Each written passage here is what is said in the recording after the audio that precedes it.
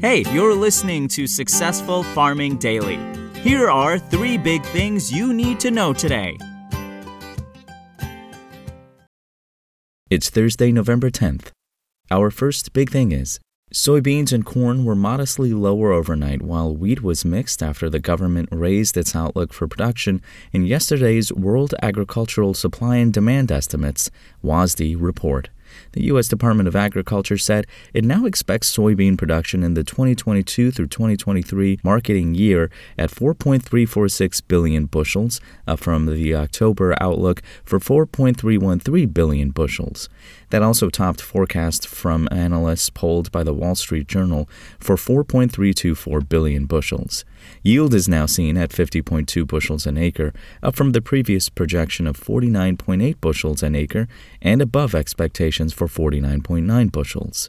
Corn output is pegged at 13.93 billion bushels, the USDA said. That's up from the previous month's outlook for 13.895 billion bushels and ahead of expectations for 13.893 billion. Yield is forecast at 172.3 bushels an acre, up from 171.9 bushels a month earlier, and the analyst estimate for 171.9 bushels. Soybean inventories were projected at 220 million bushels, up from 200 million forecast a month earlier, and ahead of expectations in the Wall Street Journal poll for 215 million. Corn stocks were pegged at 1.182 billion bushels, up from 1.172 billion bushels expected a month earlier, the USDA said, but short of analyst forecasts for 1.212 billion bushels. Investors also are watching developments in Ukraine, where an agreement allowing shipments of agricultural products from the country remains uncertain. The deal, originally brokered in July and implemented at the start of August, expires in November, and so far no extension has been agreed upon. Still, officials from the United Nations, which, along with Turkey, helped broker the original agreement, are optimistic that it will be extended. Soybean futures for January delivery fell 4.5 cents to $14.47.5 a bushel overnight on the Chicago Board of Trade. Soy meal lost $5.40 to $412.20 a short ton, while soybean oil rose 0.05 of a cent to 75.59 cents a pound. Corn for December delivery was down 2.5 cents to $6.62 a bushel. Wheat futures for December delivery rose 2 cents to $8.08 a bushel, while Kansas City futures dropped 0.5 cent to $9.29 a bushel. Next up, ethanol production jumped to the highest level in more than 4 months, while inventories declined week to week, according to data from the Energy Information Administration. Output in the 7 days that ended on November 4th jumped to an average of 1.051 million barrels per day, the EIA said in a report.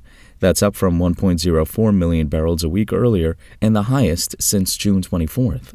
In the Midwest, by far the largest producing region, production rose to 992,000 barrels per day on average from 981,000 barrels the previous week, the agency said. That's the most for the region since June 17th.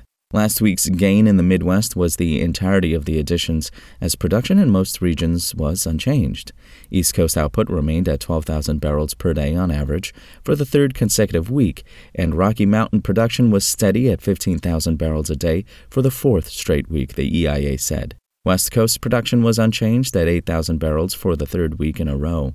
Gulf Coast output, meanwhile, declined to 24,000 barrels a day from 25,000 barrels the previous week, the government said. Ethanol inventories in the week that ended on November 4th declined to 22.192 million barrels from 22.232 million barrels a week earlier. That's the lowest level since the 7 days that ended on October 14th, the EIA said in its report. And finally, blizzard, ice storm, and winter storm warnings are all in effect for parts of the Dakotas this morning, according to the National Weather Service.